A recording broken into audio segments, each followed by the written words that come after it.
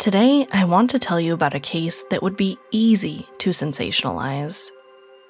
It involves spies, secret missions, stolen artifacts, and exotic destinations. But I'm telling you about it for a different reason. To remind you of something. When we talk about people who have disappeared, past the headlines and the conspiracy theories, the noise and the intrigue are the lives of real people.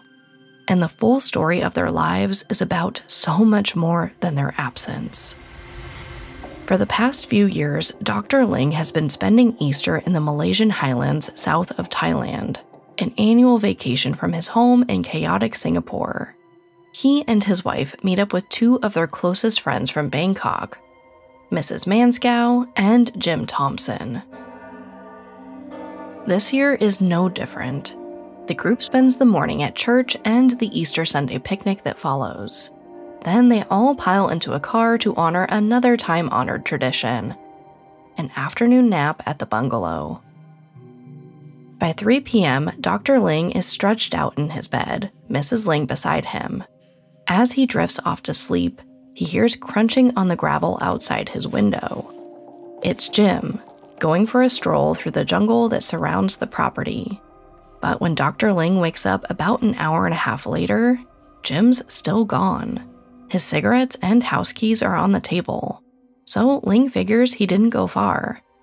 But night falls and there's still no sign of him. The search for Jim Thompson spans weeks, his friends growing more anxious by the day. But not for the reason you'd think.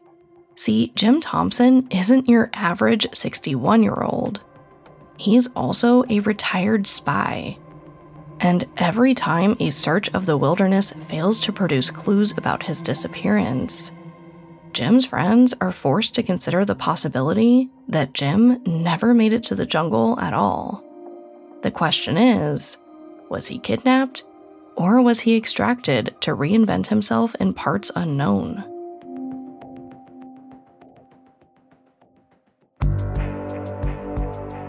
I'm Sarah Turney, and this is Disappearances, a Spotify original from Parcast. Every Thursday, I examine a new missing person case ripped from history. I want to better understand the many reasons people disappear and the impact their absences can have on those left behind. Today, I'd like you to meet Jim Thompson, American spy turned silk mogul who disappeared in the Malaysian wilderness. This episode is brought to you by Anytime Fitness. Forget dark alleys and cemeteries. For some, the gym is the scariest place of all, but it doesn't have to be. With a personalized plan and expert coaching, Anytime Fitness can help make the gym less frightening. Get more for your gym membership than machines. Get personalized support anytime, anywhere. Visit AnytimeFitness.com to try it for free today. Terms, conditions, and restrictions apply. See website for details. Hear that? It's the sound of someone whacking the ground with a rake. Specifically, they're beating around the bush, which we've done enough of in this ad too, so let's get right to it. The new Moneymaker scratch-off from the Ohio Lottery doesn't beat around the bush. Money Maker. Play the game and you could win money, up to $2 million. With more than $88 million in prizes, ranging from $50 to $500, Moneymaker cuts right to the cash. Lottery players are subject to Ohio laws and commission regulations. Play responsibly. A lot can happen in 3 years, like a chatbot may be your new best friend. But what won't change? Needing health insurance. United Healthcare Tri-Term Medical Plans, underwritten by Golden Rule Insurance Company, offer flexible, budget-friendly coverage that lasts nearly 3 years in some states. Learn more at uh1.com. Have you ever heard of the clothing label Jim Thompson? The brand specializes in vacation apparel. You can buy their brightly colored linen dresses and silk scarves for a couple $100s a piece, all handmade in Thailand. The label evolved out of the Thai Silk Company. It's a little obscure now, but back in the day, it was the largest silk manufacturer in the world and single-handedly saved the Thai silk industry. If you ever get the chance to go to Bangkok, you can tour the former residence of Jim Thompson himself. Jim lived in the home from 1959 till 1967. when an afternoon hike went terribly wrong. But I'll start at the beginning. Jim grows up in Delaware at the turn of the 20th century. He's born into wealth and moves through affluent circles, networking with his parents' friends during parties and those elaborate weekend hunting trips you see in movies. His good grades and influential parents make him a shoo-in for the Ivy League. He attends Princeton, followed by the architecture program at the University of Pennsylvania. He doesn't finish the program, but he finds work at an architecture firm in New York City, likely through a family friend. Jim spends his late 20s designing residential homes. He has the world at his fingertips.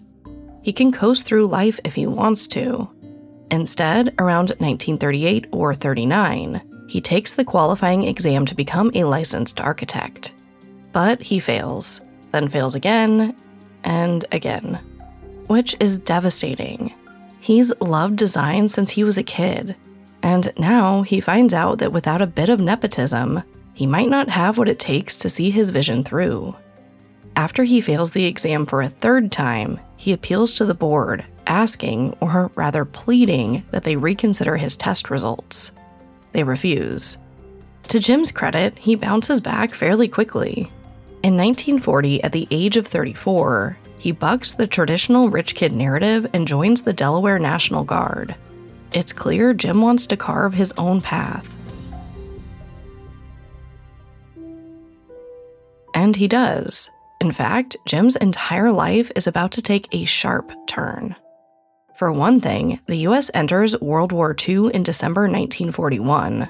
Jim wants to serve, but the National Guard doesn't see much action, especially in North Carolina where Jim's stationed. Luckily, he meets a West Point graduate named Captain Edwin Black, who's in the newly formed Office of Strategic Services, the forerunner to the CIA. Black sees that Jim is smart and well-tempered, and encourages him to ask for a transfer to the OSS. It's also through Captain Black that Jim meets his future wife, Patricia. Like Jim, she comes from money, but she isn't interested in a high society kind of life. She craves adventure. She's artistic and smart, with a refreshing point of view. It's like she sees the world through a kaleidoscope. They marry in 1942. But while they're madly in love, the honeymoon is short-lived. Only 6 months after they're married, Jim graduates spy school and is shipped to North Africa. In 1943, the Allied forces were driving the Nazis out of the region. Jim spends the next 2 years traveling around the world working as a spy. Then he flies into the Eastern Theater in 1945 and is assigned to the American contingent preparing to drive the Japanese out of Thailand. But before they can roll the tanks in, they learn that the war's over. Across the world, people dance in the streets, and Bangkok is no exception. After enduring years of air raids and political tension, life returns to this beautiful, resilient city. A city which captivates Jim. He's enchanted by the culture steeped in tradition, the bold colors decorating every inch of the city, the history, and architecture. Truthfully, Jim isn't looking forward to returning to Washington. His life there feels dull after spending 3 years at war. Outside of his wife, Pat, he's not sure what he's returning to. The OSS doesn't feel like his future. The longer he's in Bangkok, the more he searches for a reason to stay. Enter Thai silk. It's unlike any other fabric in the world. Thai silk is hand-woven, with triangular threads that reflect light, so the garments seem to shimmer in the sun. It's also sturdy. Thai silk garments can retain their color and shape for well over a century. Jim buys tons of silk garments for Pat, thinking she'll appreciate the artistry that goes into every yard of fabric. But he has to wonder, why has he never heard of Thai silk before? After all, growing up, he had access to a top-of-the-line wardrobe. Well, at the time, Thailand's not as connected to the global economy, so everybody in the West is getting cheaper, factory-made silk from more accessible countries like China and Japan. By the time Jim lands in Bangkok, the Thai silk industry is basically dead, which strikes Jim as a real shame. and gets his wheels turning. In 1946, Jim resigns from the OSS, then writes Pat to let her know that he'll soon be on his way home, but the visit will be a temporary one. He's just found his next business venture in beautiful, colorful Bangkok and assures her she's just going to love it. Then, Jim Thompson hires the first employee of his future company, a part-time plumber who agrees to weave some samples. In exchange, Jim not only pays him for the silk, but offers him shares in the company. Once he has several suitcases full of silk, Jim takes them to New York City. He calls in a few favors to make contacts in the fashion industry, and before he knows it, he's sitting in the office of Edna Woolman Chase, editor of Vogue. She takes one look at the materials and announces that Thai silk has arrived. She tells Jim to leave the fabric with her for a few weeks so she can shop it around. He agrees, and at some point heads down to Washington to tie up a few loose ends with the CIA. It should be noted that after he resigns, a memo is sent around the agency stating that Jim Thompson is returning to Bangkok, but not as an agent. Beneath that paragraph is a line of text that's still redacted to this day, but we'll get to that. After resigning, Jim drives down to see Pat. But the reunion is an unhappy one. Pat asks for a divorce. Apparently, she's fallen in love with one of Jim's best friends. It's a crushing blow. But there's one silver lining. Their separation makes it easier for Jim to pick up and move to Thailand permanently. And as usual, he isn't down for long. Within a few weeks, he hears from Edna Chase.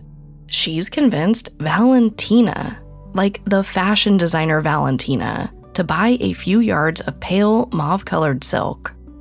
But instead of using it for a client, Valentina designs a dress for herself and is photographed in it for Vogue. In 1947, that's about the biggest stamp of approval your business can get.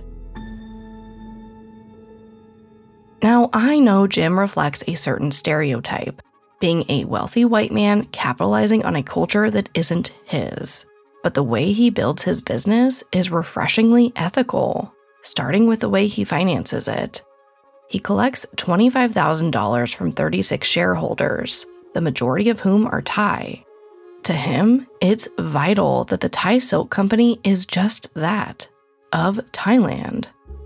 So even though he's founder and CEO of the company, it's controlled by Thai citizens. He also refuses to outsource labor to a sweatshop. Instead, he hires 200 local weavers, buys them everything they need, and allows them to work from home, which, as many of us now know, is an ideal setup. As Jim's star rises, he does his best to remind the world that the Thai Silk Company is a team sport. He makes a point to name his Thai business partners in every interview he gives. So while it's not a perfect scenario, I respect how self-aware Jim Thompson is. His business ethics are decades ahead of their time. Anyway, from the moment the Thai Silk Company's incorporated in 1948, it's a booming success. Over the next few years, Jim becomes internationally famous, his name synonymous with silk. By the time 1954 rolls around, he's earned a vacation. This episode is brought to you by Anytime Fitness. Forget dark alleys and cemeteries. For some, the gym is the scariest place of all, but it doesn't have to be. With a personalized plan and expert coaching, Anytime Fitness can help make the gym less frightening. Get more for your gym membership than machines. Get personalized support anytime, anywhere. Visit AnytimeFitness.com to try it for free today. Terms, conditions, and restrictions apply. See website for details. This episode is brought to you by Etsy. Sound the gifting panic alarm. You need to get an amazing gift. Wait, no, the perfect gift. Relax. Now you can use gift mode on Etsy.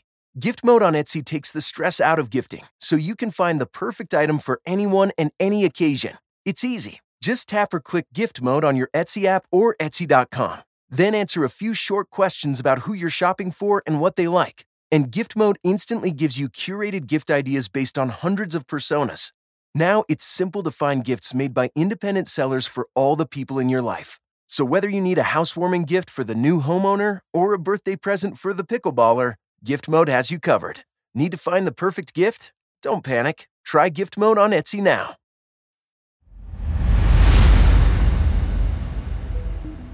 By 1954, the Thai Silk Company is 6 years old and already an industry leader. Jim Thompson is internationally known as the Silk King, and all of Bangkok seems to love him. He's known for massive parties he throws on a weekly basis. In fact, he entertains at least a few people every night, from friends to celebrities to visiting dignitaries. It's not unusual for his home to be filled with hundreds of Bangkok's most interesting residents. He moves into a home he designed himself. It's actually made of 6 antique houses he had shipped in from all around Thailand. They're merged to create a massive compound, complete with a storefront and art gallery. All this to say, life's good. And Jim decides to keep the party rolling by planning a vacation with friends. They go on an expedition to the ruins of Si Thep, an ancient city about 150 miles north of Bangkok. Jim loves these kinds of trips. There's something adventurous about exploring forgotten cities mostly reclaimed by the jungle. It takes hours to get there. As expected, the old city is deserted, except for a few locals who live nearby. These locals tell Jim and his friends that they should drive through to the other side of the jungle. They'll find a mountain with a bunch of caves full of ancient sculptures. Jim doubts it's true, probably just some old folklore. Still, it sounds like a fun side trip. The men decide to go. Unfortunately, Mother Nature has other plans. Just then, the skies open up, and a monsoon turns the dirt road through the jungle into a swamp. They have to abort the mission, so they promise to return after the rainy season. But as so often happens, they collectively forget about it. Then, in 1960, Jim meets with his antique dealer.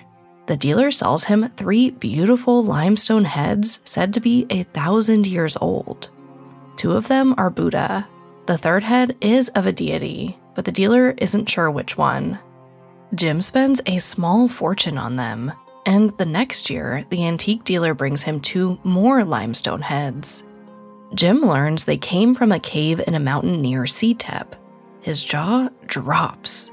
Those locals from 7 years back had been telling the truth. After that, Jim knows he has to get back. And he finally does so in 1962, a full 8 years after his first visit.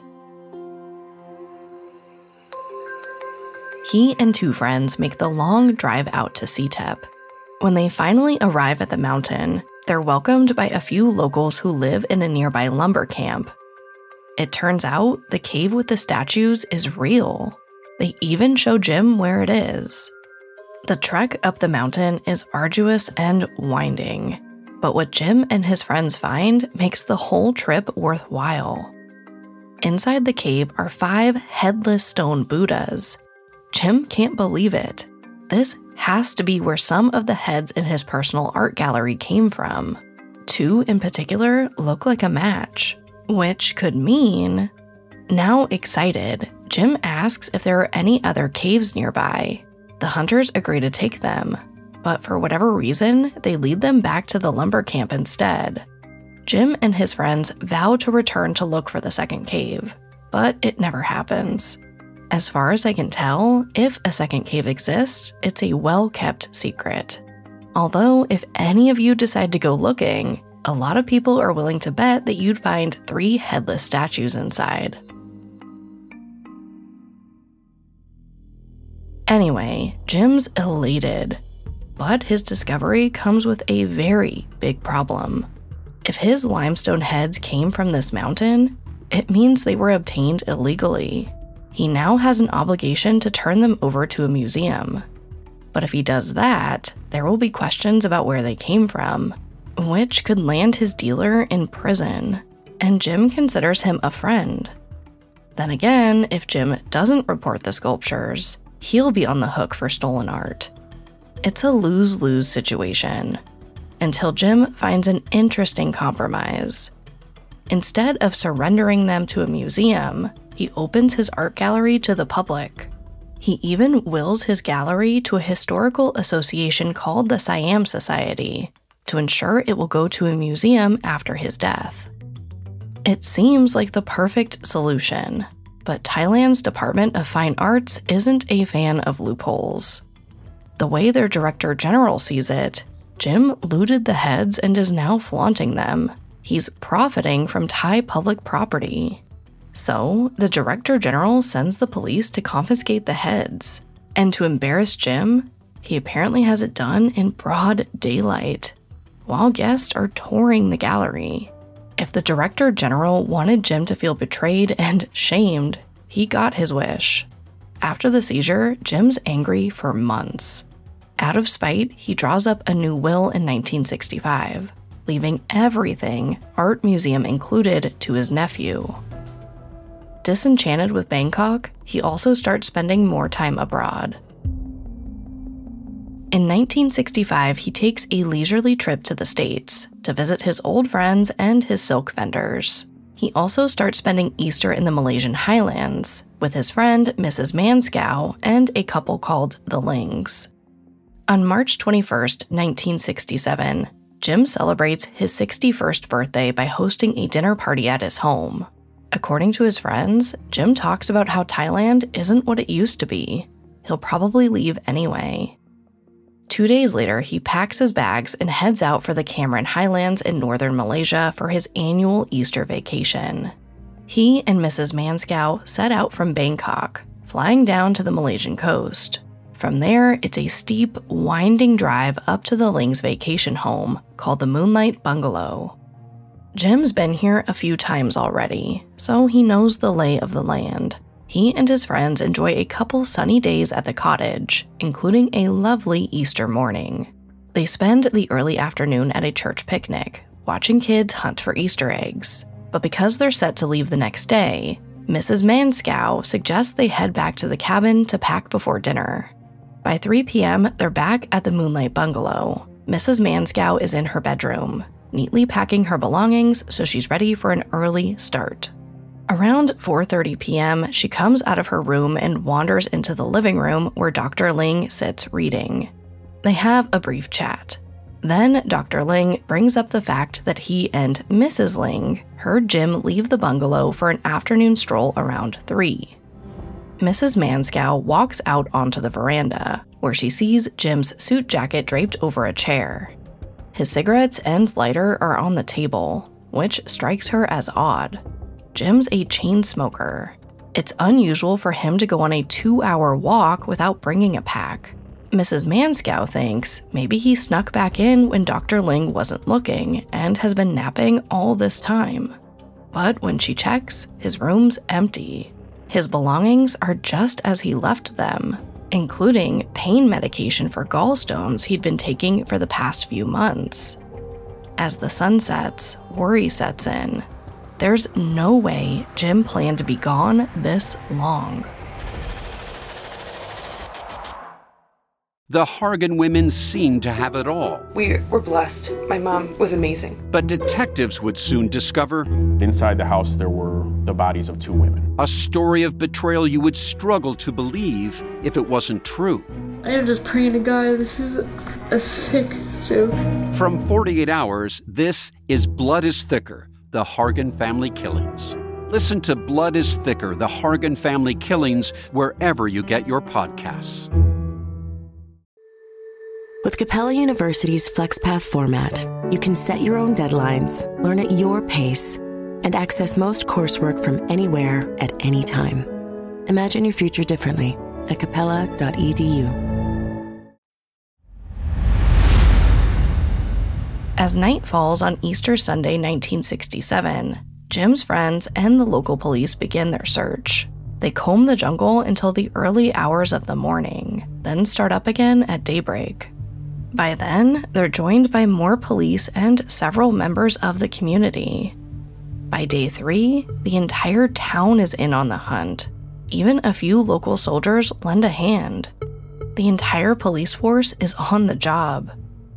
It ends up being the biggest search and rescue effort in Malaysian history at the time. For comparison, most search parties only last a day. This one goes on for 11. But when the exhaustive search fails to find a body or even a clue, Jim's friends grow suspicious. They refuse to believe he's in the jungle. They would have found him. He would have left clues. And this is when they turn to conspiracy theories.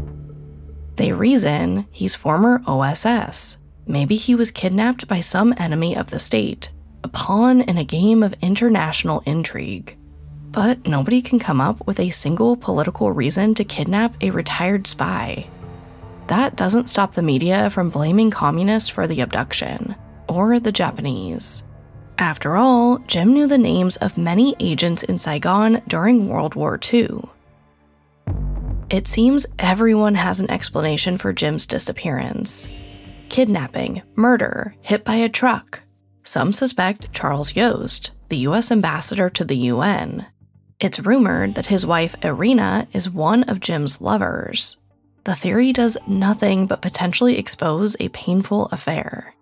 Then there's the Director General of the Department of Fine Arts, and Jim's nephew, heir to his vast fortune. At one point, the police send a memo to every known crime syndicate operating in Thailand, asking if they're responsible for the disappearance. But they say no. It's clear Jim's connections are throwing everything at the wall, but nothing sticks. Decades pass, and there's no trace of Jim Thompson. But his story remains captivating. In 2017, Lou Tolman, a researcher and expert on rescue missions, gives a presentation on Jim Thompson's case at the International Spy Museum in DC. He tackles the myriad conspiracy theories surrounding the case by explaining the logistics of kidnapping.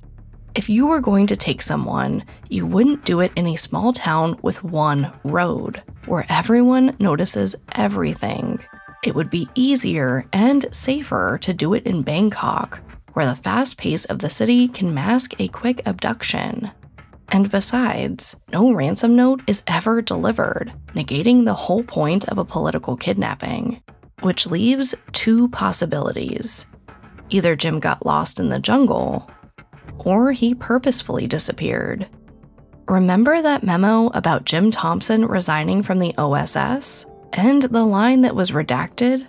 The first time that memo and a few supporting documents were shown in public was during Lou Tolman's presentation. It's now widely believed that the redacted line indicates that Jim would be returning to Bangkok as an unregistered agent with the CIA. And those fancy parties he threw every few nights? Potential opportunities for him to eavesdrop on persons of interest. Granted, this part of the story feels the most unbelievable, but it's probably true, which has led some to believe that his 1967 disappearance was an extraction.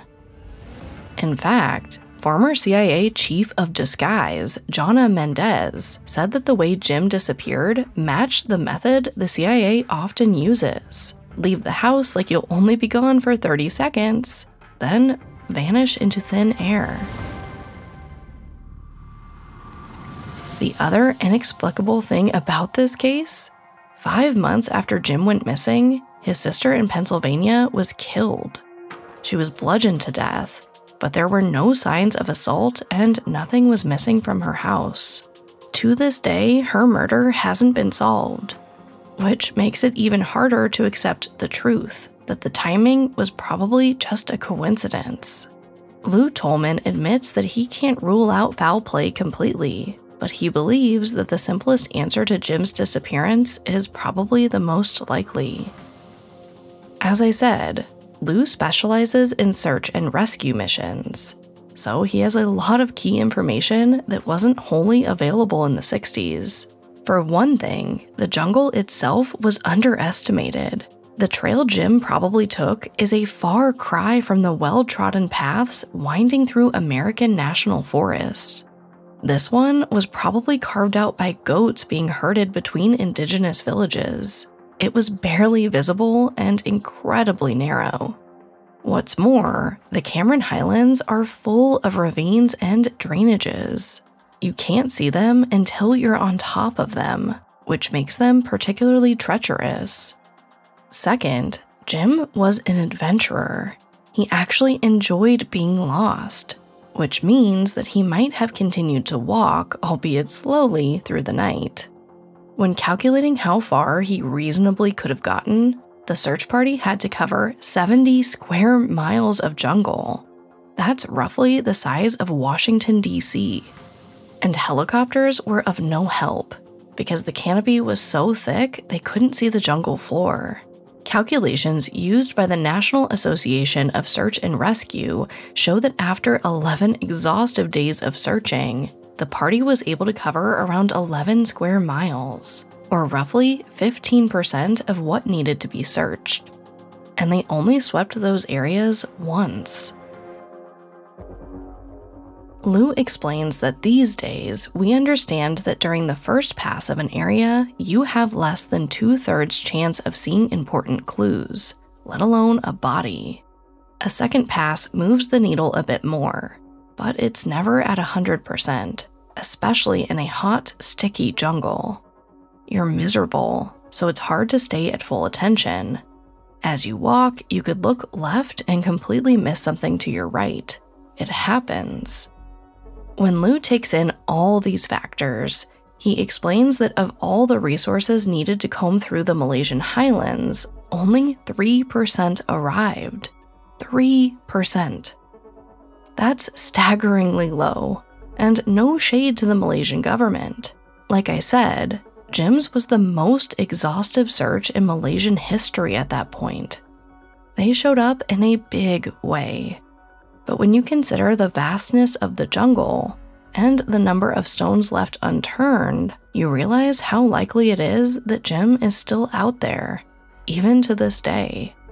At least, that's what Lou Tolman believes. And he added it's most likely that Jim's body rests within 4 square miles of the Moonlight Bungalow. You'd think that as time went on, the story of Jim's disappearance would also fade into obscurity. But you'd be wrong. It's become a part of Thai legend, especially since Jim's home is still open to the public for tours of his gallery and residence. In 1997, on the 30th anniversary of the disappearance, news outlets across the world did exposés on the case, rehashing all the old conspiracy theories. Predictably, they didn't get any closer to solving the case. These days, Jim Thompson's home has become a must-see tourist attraction in Bangkok, though visitors say that guides scarcely mention his vanishing act. And actually, I love that. Like I said at the beginning, people who have disappeared are so much more than their absence. Jim deserves to be remembered for a rich and courageous life full of adventure and intrigue. He used his wealth to uplift Thai culture and the people who made Bangkok feel like home. But because he was larger than life, it was impossible for those who knew him to accept the simplest explanation for his disappearance. Conspiracy theories plagued this case, causing a lot of people grief in the process. If today's story proves anything, it's that the best way to honor someone's memory is to celebrate their life instead of immortalizing their absence. If the only thing we know about someone is that they disappeared, we've only erased them further.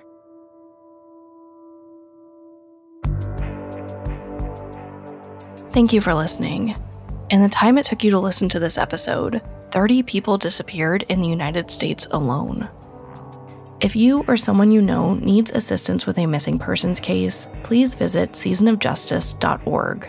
Season of Justice is a nonprofit organization that provides funding to law enforcement agencies and families to help solve cold cases. For full disclosure, I am a member of the board. It's a great resource for both law enforcement and families in order to bring closure to those impacted by unsolved violent crime. You can find all episodes of Disappearances and all other Spotify originals from Parcast for free on Spotify. Disappearances stars Sarah Turney and is a Spotify original from Parcast. It is executive produced by Max Cutler, sound design by Alex Button, with production assistance by Ron Shapiro, Trent Williamson, Carly Madden, and Aaron Larson. This episode of Disappearances was written by Aaron Lan, with writing assistance by Connor Sampson, fact-checking by Anya Bayerly, and research by Mickey Taylor. To hear more stories hosted by me, check out my other podcast, Voices for Justice.